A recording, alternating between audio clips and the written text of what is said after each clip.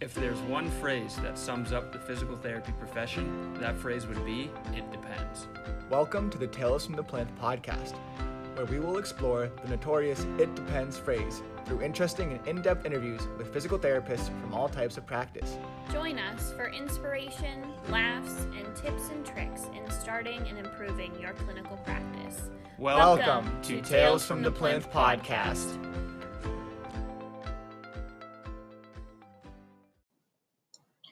All right, so today we have Ashley Crew with us on Tales from the Plinth. Can you say hey to the listeners? Hey all, my name's Ashley. Thank you so much for having me here today. Yeah, we're happy to have you. So can you start off by telling us a little bit about yourself? Sure. So I'm a physical therapist. I graduated from Gannon's PT program back in 2009, and I graduated with my bachelor's from Gannon. And my bachelor's was a psychology major in 2006. And then right after graduate school, I moved to South Central Pennsylvania, where I am now. Married my high school sweetheart in the middle of grad school, which I 100% do not recommend. So that was a little crazy. And have two kiddos out here. And have been employed with an outpatient orthopedic practice, though I swore I'd never do outpatient ortho. But fell in love with the company, who has been supporting me and just really empowering me to kind of grow and continue to develop throughout the years. So I've been here for almost 12 years now, I guess, because it's 2021. And with that, have, gotten lots of orthopedic skills, have managed clinics, and then I've started pelvic health programs in a variety of clinics for this company. Now I'm writing CEU courses about pelvic health and mentoring other clinicians, as well as treating patients and just doing a little bit of everything. But live here in South Central Pennsylvania and love it here. And yeah, I'm trying to think. I have a dog and a cat, and I like to garden, kick around a soccer ball with my kids, which I'm not good at, but I like to think I'm keeping my own. And yeah, that's a little bit about me. Oh, that's really awesome. So what kind of brought you into the physical therapy field? What sparked your interest there? So it sounds weird now, but when I was back in 5th grade, my mom was getting headaches a lot, and I'm a helper by nature. I always have been. And so little, 11-year-old Ashley, 12-year-old Ashley was like, Mom, I'll just rub your neck for you. And, I had no idea what I was doing, right? I was like a preteen. But I just kept finding some, what I now know are some areas of muscle tension in her neck and shoulders and things. And my mom said, man, Ashley, you're really good with your hands. You should be a massage therapist. And then my parents were very supportive always and kind of said, okay, if you think you want to do that, go learn about it. Go read books about it. This was before Google was a thing, because that's how old I am. So it was look this up in an encyclopedia. But I always knew I was kind of an anatomy nerd and science junkie. And so massage therapy didn't seem enough medical for me. But in my research about it kind of led me to physical therapy, and it was ooh, this seems like a thing that might fit for me. And then as I kind of did some job shadowing throughout high school, really just thought that would be, I want to make an impact in people's lives. I want to help people. Mm-hmm. So just kind of fell in love with the profession from there. And then, as I have learned more about it, just continue to fall more in love with it. So that's the origin story. Wow, that's really interesting. That's really cool. So, I know you said you weren't initially planning on going into outpatient ortho? No, not at all. So when I was in high school and I job shadowed, it was a tiny little mom and pop PT place with one PT and his front office / tech person. And it was a really slow pace. And again, now that I know, this was back in, 1999-ish, 2000, so this was a long time ago. And I was like, oh, we're doing hot packs, and a couple of exercises with patients, and then he's putting a cold pack on them. This is boring. Mm-hmm. And that was my exposure to outpatient PT. And so I was like, no, thank you. By the time I had started by the time I started graduate school, I was working in an inpatient neuro rehab hospital in Erie, and like teaching people to walk again and helping them like with just basic life functions. I'm like, oh, this is my jam. Like I want to do this.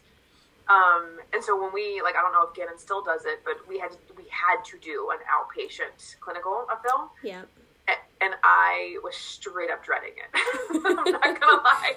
I was like, okay, Ashley, you just have to survive this clinical. You just have to survive. Like, you're gonna do it, and you're gonna give it your all, because that's the only way I know how to live. But so I went to, this very busy, what I now know was a pretty young and maybe a tinge understaffed clinic. That I know that the clinic director kind of said, we're too busy. I don't want a first year student.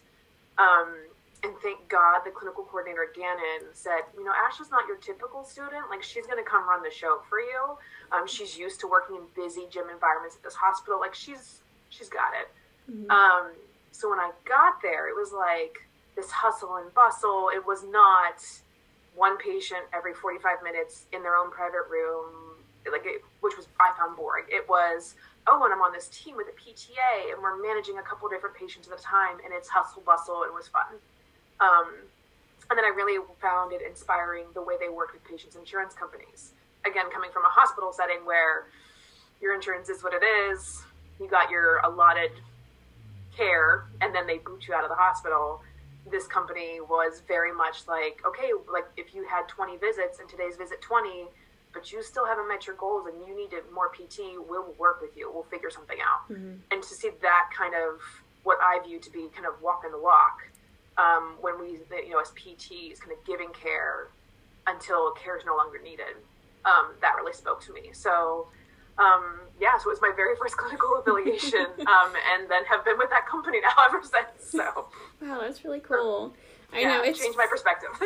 It's funny because I feel like we all come in wanting like, okay, we're all gonna graduate and we're all gonna go to outpatient ortho. Like everyone dreads going into inpatient, acute care, home health, but I feel like a lot of my classes kind of changed their tune, and even like I'm probably gonna go into outpatient ortho, but like I don't know. I want to keep my options open. I think that's really important for students to remember too.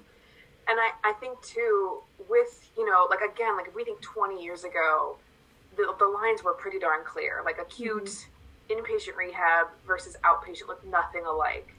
But now, because insurances have changed so much, and now that we're getting people who are probably maybe appropriate for, like, a skilled nursing or, like, a subacute rehab situation, and we're seeing them in outpatient. We're seeing neurologically impaired patients as outpatients, because the situation is what it is. I think the outpatient world is really changing. And that I think is kind of cool. Yeah, it's a lot of fun. Okay, so what drew you to pelvic health then? Yes, that is the question I get asked almost every day. I know. So there's a story, as always. Mm-hmm. So whenever I was in graduate school, we sort of, when we had to pick out research topics, and I don't remember what year it was that we picked out a research topic, but you were going to be in a group, and you're going to be with that group for at least a year, maybe a year and a half. I can't remember. It's been a minute. And the upperclassmen said, pick your group first, and then pick a weird topic that nobody else is going to pick, because you have to work with this group of people until you graduate. Mm-hmm. So I found a group of 3 other people that I was like, these are 3 other people who are going to get it done. And I'm not going to have to carry a team, or, we're all going to be equal players here. And then we picked a weird, quote unquote, I'm using quotes like all the listeners can see me, and picked the weird urinary incontinence study. Mm-hmm. So that nobody else picked it, just the 4 of us. So that was easy. And so it was just a kind of a qualitative research study looking at long-term success of pelvic floor muscle training for urinary incontinence. Spoiler alert, it works, is what we found out. And so when I started working for my current employer, at my interview, they said, hey, we really love our therapists to specialize. We really promote that. We want to develop you. What do you want to specialize in? I had done one of my affiliations in a pediatric center, and I said, I really enjoyed that.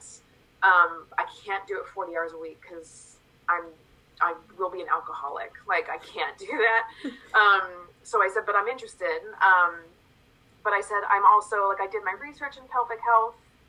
Like, if there's a need for that, like, I'd be interested, but I don't know anything about it other than it works 10 years after you see somebody for urinary incontinence. It still works.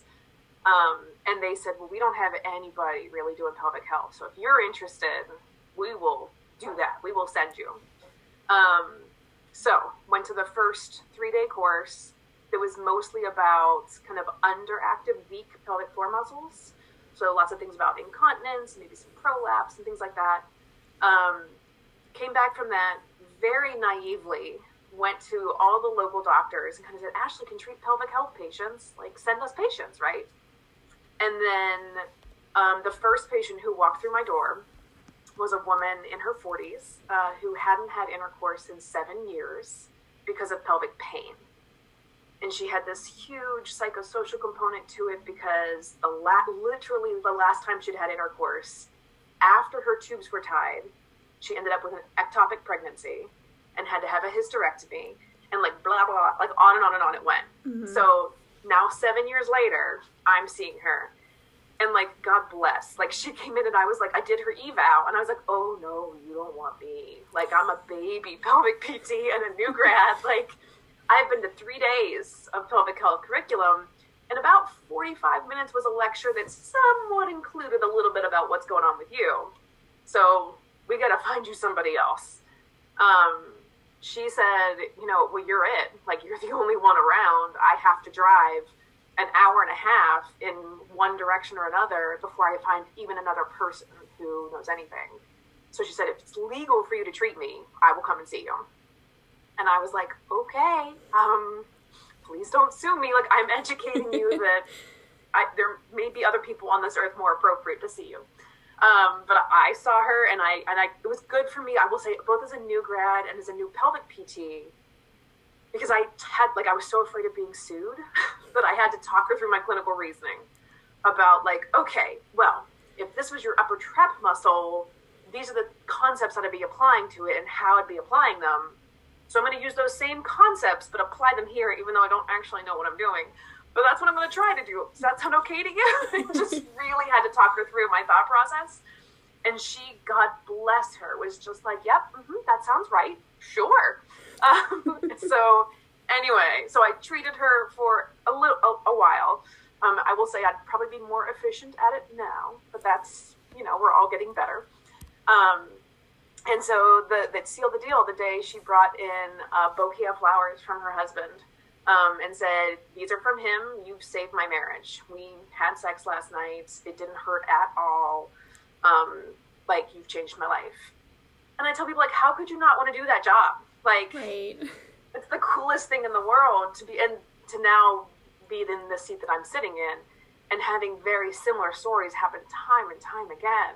I'm like, this is the coolest job.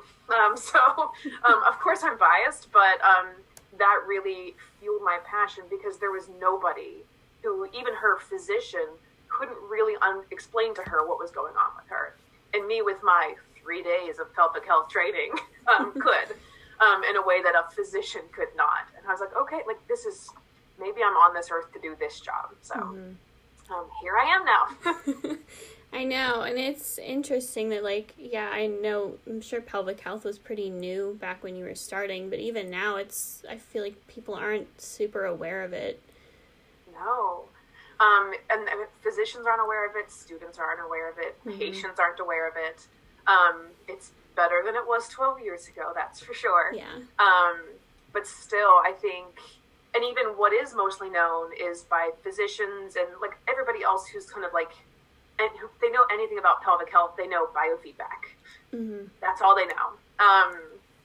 And, it makes me a little crazy because I don't actually use it all that much because the research has shown it doesn't make a ton of difference. But like that's, any physician in the area, they're like, oh, you're going to go to pelvic PT for biofeedback. But I still see patients. And the very first thing I ask my patients is, do you have any idea about what to expect today? And 97% of them are like, nope, no clue. So the moment I say could potentially be an internal component to this, I see everyone's eyes get wide and I'm like, okay, but probably not today. We'll talk about that. Because doesn't my doctor do that? And so there's so little known about it. Even though, the pioneers of this have been doing it for decades and decades and decades. Mm-hmm. Yeah, because I don't think I heard about it, I think the year before I started PT school, because I ended up shadowing a women's health PT. Because someone I knew was going to see her, and they were like, oh, you should, go hang out with her, and I really liked it. So, even coming into PT school, most of my classmates didn't really know about it. No. No. Yeah. Same. I was going to say, I remember not even really thinking, knowing anything about it until we got, a lecture in PT school, and I was just like, okay, that's weird. I think one of the things that is lovely now is that there is social media in a way that there wasn't before, and people are hearing about it more than they used to. And now that a lot of doctors are at least given some education, and then pelvic PTs exist. They still have no idea generally what we do, but they know we exist. Mm-hmm. So I think we are, like I said, it's a lot better now than it used to be, but we still have some work to do. Yeah, and I think it's really kind of falling onto this new generation of physical therapists to really educate the public about, all that we offer.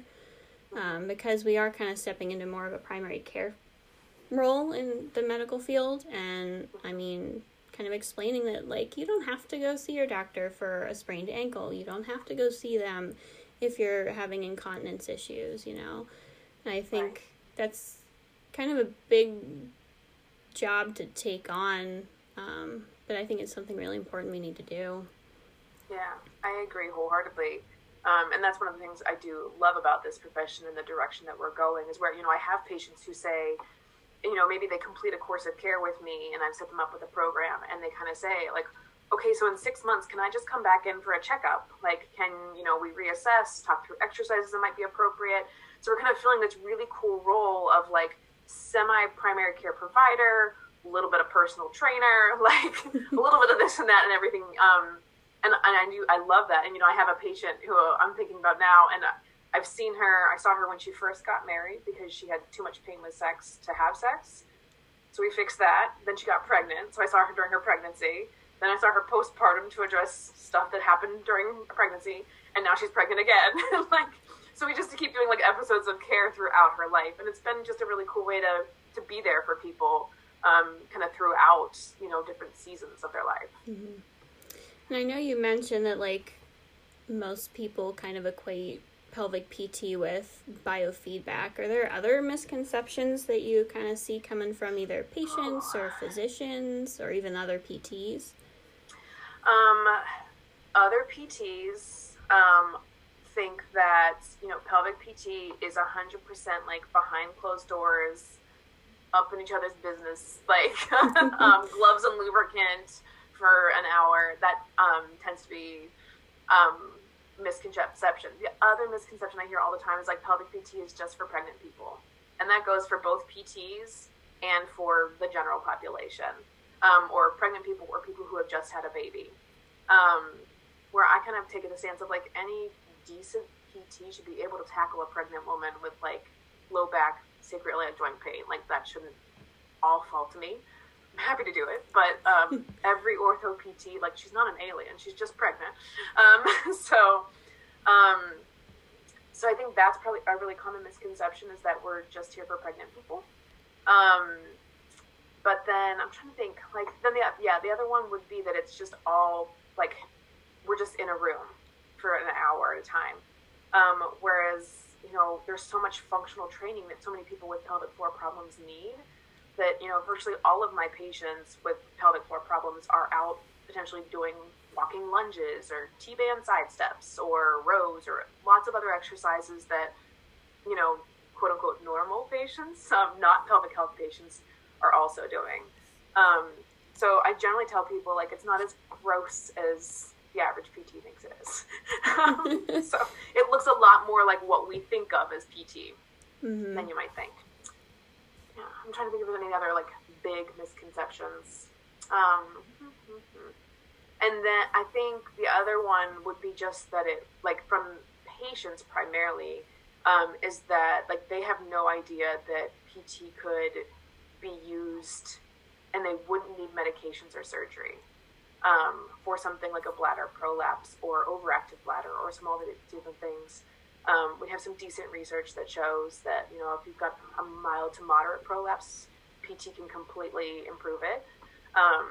Whereas patients are just like, I'm just going to have surgery, like, because that's the only thing there is. Mm-hmm. And then same thing with like overactive bladder. You know, the doctors offer the medications, and the medications can be great. But then when I'm like, well, we can do PT and you probably won't need that medication anymore. That's the whole goal, if you ask me. Yeah. And they're like, wait, I could be off this? I just thought I was going to take this till I die. So, yeah, I think that would be the other one. So, what do you think helps the most with patient buy-in, especially with pelvic PT? Yeah, absolutely. I say at every stinking eval, if I don't find anything wrong with you for me to fix, I will tell you. And I tend to be a pretty upfront, pretty kind of casual, kind of relaxed presence, where I speak kind of no nonsense, not aggressive, but I'm just kind of telling my patients, if there's nothing wrong with you, I'm going to tell you. I'm not here to lie to you. Mm-hmm. Like, I'm plenty busy. Like, I don't need to sell you snake oil.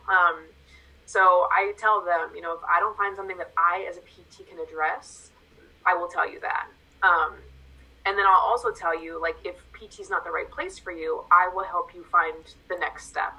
Because I think that's something that I see a lot, where patients kind of get sent to me and, like, the doctor's like, okay, we're done. Like, mm-hmm. So patients end up coming to see me feeling a little bit out on their own. Whereas I say, you know, if you come to see me and I'm not able to fix you, I'm not the right place for you now, I'll help you, guide you at least, and suggest other places for you to go. And then I generally say, you're going to see something change in 2 to 3 weeks of care. If you come in and you see me and you're doing your stuff at home, 3 weeks, I want you to be saying like, something's going on here. I have a little bit more time till I have to get to the bathroom, or bowel movements are a little easier. Something that will tell you like, hey, I'm seeing something moving in the right direction. And I tell patients all the time, if you don't see something changing in 3 weeks, like I mean nothing changing, I want you to tell me, because I'm a human being and maybe I missed something. So we'll just recheck everything. I'll try to, you know, put my thinking cap on and figure out, you know, what I might have missed. And if I find something that I'm like, oh, you ding dong, like you didn't check lumbar mobility and they've got a herniated disc, or, you know, something that's pretty drastic, but, you know, if I just completely miss something, and we'll address it. But if then I see you for another week or two and still nothing, that means I've really missed something and I need to find you somebody else, whether that be a PT or somebody else. So I kind of make them a promise, like, I am here to help you, but if I can't help you, like, I will be honest with you. I'm not going to sit there and just keep you coming pointlessly. And I think that has really helped. The other thing, if it's somebody who has, like, pain with penetrative activities, I generally say, because everyone wants to know, like, is this going to fix me? Like, am I going to be able to have sex again? Everyone wants to know that. And luckily, I haven't looked at the numbers, but I generally tell my patients, like, that seems to be my gift. Like, that seems to be a diagnosis that I am just truly on this earth to help people with. So I tell people, like, if you come in and you do the things, like, my success rate is, like, above 90-95% of success being pain-free penetration. Like, I'm not going to say it's going to happen in 2 weeks, but, and so, like, a lot of people just need hope. And so, that really tends to get a lot of buy-in there. Mm-hmm. I'm very stubborn, and so I'll tell patients, like, I'm more stubborn than your pelvic floor, I guarantee you. So, we're going to get you there. Do you find, maybe patients are hesitant coming into pelvic PT with, I mean, kind of like the pelvic floor can be kind of a taboo subject in this world, even though it really shouldn't be? Absolutely. But I find it all the time. And I think it's really important that we kind of meet people wherever they are. You know, I've got some patients. I had one patient, for instance, who, like, her parents, like, she was from, I can't say where she was from. She was Latina, and her parents, like, she still would live with her parents, and she kind of, like, they lived close to the clinic. And she said, are you guys okay if I park in the employee parking lot and kind of hide between cars? Because if my parents see my car, they're going to ask why I'm here, and I can't have that. But I mean, and that happens, like, stuff like that happens all the time, where a lot of patients have to kind of, like, vet me. They call me ahead of time to say, like, what exactly is going to happen here? And I really love it when they do that, so that I can explain. Lots of patients are very hesitant to come in, period. But I think, and one of the things I've heard is, because I do primarily treat in this large outpatient ortho clinic, and I kind of reassure patients that anything that needs to be private, we are going to be in a private room for. And I'm never going to embarrass you. Like, that's not what we're here for. But I've heard from a lot of patients that being in a typical outpatient ortho environment has really helped destigmatize it for them. Because they've said, like, it's just a muscle dysfunction, just like this person with their shoulder problem. There's a person over here with their knee problem. Like, why is this any more shameful? And so some of my patients have really talked about, like, how kind of healing that has been, to understand that they don't have to go to some fancy schmancy PT all tucked away in private to get treatment for this. And that's kind of my goal, is that to really decrease that kind of shame and stigma that's associated with this. But because it can be a challenge sometimes to kind of get over that. I don't want to say get over that, but help patients understand that, like, it's just muscles, just like everything else we as PTs treat. They're just sometimes a little harder for us to access. Yes. Now, do you think maybe this, I know you mentioned with one of your patients, like, there's a lot of psychosocial aspects to deal with. Is that something you kind of help with? Is that something you refer out for? Yes to both. I will say, I think, you know, I remember being an undergrad, and I was, at the time, like, one of two pre-PT students who chose the psych degree as their bachelor's. And everyone else was doing biology or athletic training. And I remember all my friends like, why are you choosing psych? And I was like, I don't know. I feel like I'm working with people. Like, I want to know how to motivate them and how to, you know, be empathetic and whatever. So I will say, having my psychology bachelor's, like, I can look back now, I'm like, that was a good call. Like, that was a solid choice there. But I do think, you know, we have to stay in our scope of practice. I'm like, APTA will want me to say that. So, right. And I 100% believe we have to do that. But I also know that so many of my patients, as much as they have a stigma about coming to see a pelvic PT, like, their stigma about going to see a mental health professional is like 9 times higher often. So I stay in my lane and I give lots of education. I've had lots of patients who have just said to me, just being able to talk about my symptoms to somebody has been super helpful, because so many times, you know, they haven't told their friends, they haven't told anybody. I've seen people who haven't told their partner that they're having whatever problems. And so a lot of my patients have just said, just being able to share with somebody has been a huge, you know, help in the healing. But I also think then too, I'm a pain neuroscience junkie. Like, the first course I ever went to after grad school, was pelvic floor 1. But then it was like the Adrienne Lowe, David Butler, Lorimer Moseley explain pain stuff. And I remember, like, sitting in this course, like, why did I not know this yet? And so with that, like, I talk a lot about the nervous system with my patients. And as I kind of, for some of those patients who are really hesitant to see somebody in the mental health profession, and I'm always thinking in the back of my mind, like, they need a counselor, they need a counselor, they need a counselor. But as I see them and I talk to them about their nervous system, I'm able to kind of steer that back after a couple of visits to potentially say, you know, hey, like, I'm here to help with X, Y, and Z. When it comes to giving you strategies to handle an anxiety attack, I've never went to any classes for that. So I'd really like it. It would be really helpful to me. Like, please do me a favor and go see somebody who has that skill set to give you, because I don't.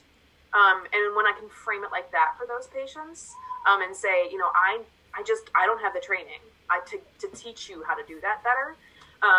So if you would do it for me, like help me help you. And I think that's really helped get some people to a therapist who otherwise wouldn't go. The other thing, and I'm going to roll kind of right into the question you were going to ask me before about challenges I see, because this is the perfect segue for that.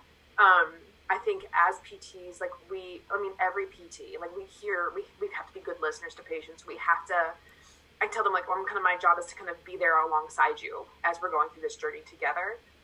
But I really think if we try to take on too much of that roles for our patients, I have to remember, like, my job is to kind of help coach them and guide them and give them skills, within the physical therapy realm. But if I'm also trying to fix their relationship with their partner and stress at work and, listening to them talking about their kids going through COVID, like, that's too much for me to hold. And, like, that's the recipe for burnout. Right. So I think that can be one of the challenges, as especially a pelvic PT, is that we hear a lot of really icky stuff.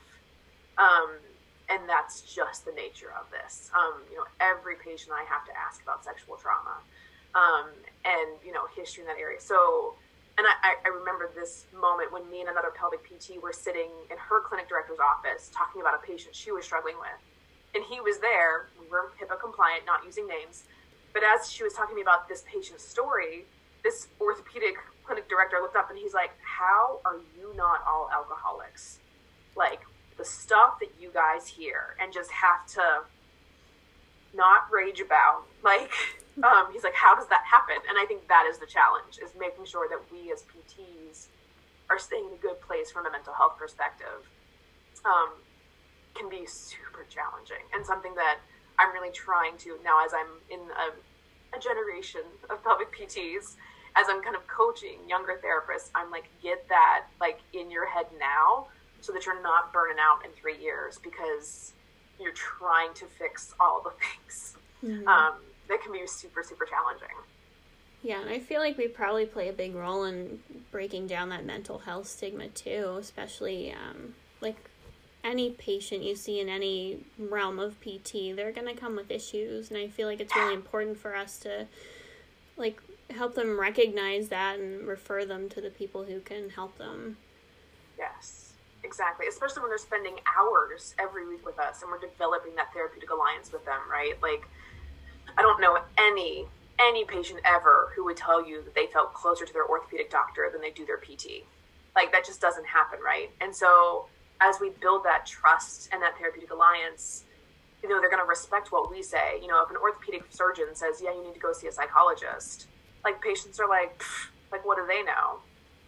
But when it's, I'm here with you and I've been seeing you for weeks now, and we are, like, quote unquote, in the trenches and, like, going through all the stuff. And I'm like, dude, like, and I tell my patients, like, I'm out, like, I can't do any more for you in that realm. Like, I'm giving you all I've learned from podcasts and everything like that. But, and, like, when I talk to patients and I've developed that trust with them, they're like, well, if she's known me and she's spent that time with me and developed that relationship and she thinks I need a therapist, maybe I actually need a therapist. So I think that's, a huge role for us to play. Right. So I'm going to have one more question for you. So since this podcast is kind of directed at students, I kind of wanted to rework the question we've kind of been asking other people. What would you say to students who are interested in specialty certifications? Because I know a lot of us in my class, I know at least, like, we're interested, like, we're thinking about specializing maybe right out of school, whether it's residency, kind of going out on our own. What advice would you have? Any suggestions? That kind of thing. Sure. I'm a huge proponent of developing a specialty skill set, because you want to be marketable. You want to build value for yourself. And so my recruiting team would love it if I say, choose a company that will support you in that. But I mean, truly, like, find a situation where you can develop your skills. And if that means, you want to do a residency and find a residency program, go do that. If it means that you need to find a job that you can work hours such that you can dedicate time to studying and doing like a self-study program to a specialty, I think that's really beneficial. So now I'm somebody who, I'm trying to think, like, how long was I at PT before I got my specialty certificate? It was a while. Because I just was like, I don't think it's that big a deal. Like, like, I'll get it eventually. So I'm trying to think, it was more than 5 or 6 years. So, and the other challenge for me is that because I kind of went through a very traditional, like, went to college right after high school and then grad school, and then started my job right afterwards. When I was sitting for my specialty boards, I'm trying to think if I was pregnant or was between kids or something. Like, it was bananas in retrospect. Again, don't get married in grad school. Don't recommend that. And also, don't have a baby while you're trying to prepare for your boards to specialize. Like, it can be done. I am living proof. But my stress levels probably would have been better had I timed things a little differently. So I think that there is something to be said for kind of getting into your specialty right away. But also, I really would encourage people, don't feel like you need to take every course before you treat your first patient, especially with pelvic health. Like, I think I see clinicians all the time, so I work as I volunteer as a teaching assistant, and for pelvic health CEU courses. And I see so many people who are like, I have to go to like these 3 courses before I see patients.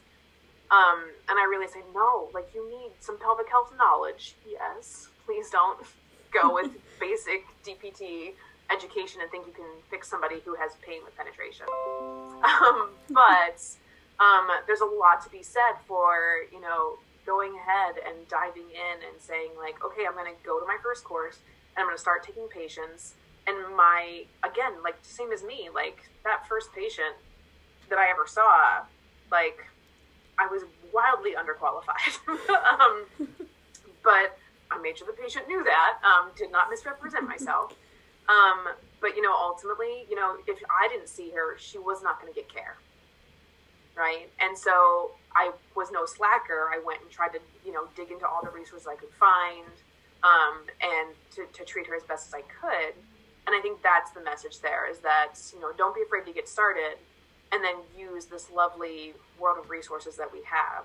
So, we have Facebook groups now that, are a thing that you can post a question like, hey, I'm a newbie pelvic health PT, and here's my cluster of a patient. Somebody help me. And truly the rock stars of the profession are going to comment on that and say, check this, this, and this to get you started. So I would say just, go ahead and start seeing patients, start pursuing that specialty. Don't feel like you need to be, certified in anything before you start seeing patients. Because certainly, passing my certification didn't make me a better therapist. Studying for my certification made me a better therapist. So yeah. And I think the cool thing about our profession too is that, if I said, I'm not doing pelvic health anymore today, like, I'm not going to do that. But if I did, the cool thing about our profession is like, okay, well then what do I like? Do I want to go do neuro again? Like, do I want to go and work for, Broadway and see the performers, in between their shows, that kind of thing. I think our profession is so diverse, is that, one of the things my mom told me way back when is, just because it's your first job doesn't mean it's your last job. So, don't be afraid to pursue something. And I'm all like, swing for the fences. I am all in if I'm pursuing something. But if it ends up not being a good fit for you at some point, like, our profession is so cool and that there's so many different things that we can pursue. So then go get another specialty certification if you want to. You're going to evolve one way or another throughout your clinical career. So, make yourself a really great, well-rounded therapist while you're at it. Awesome. All right. Well, thank you so much for joining us today, and it was a pleasure to have you. Me. Yeah, of course. Likewise. Absolutely. Anytime you want to nerd out about pelvic health, I'm here for that. So.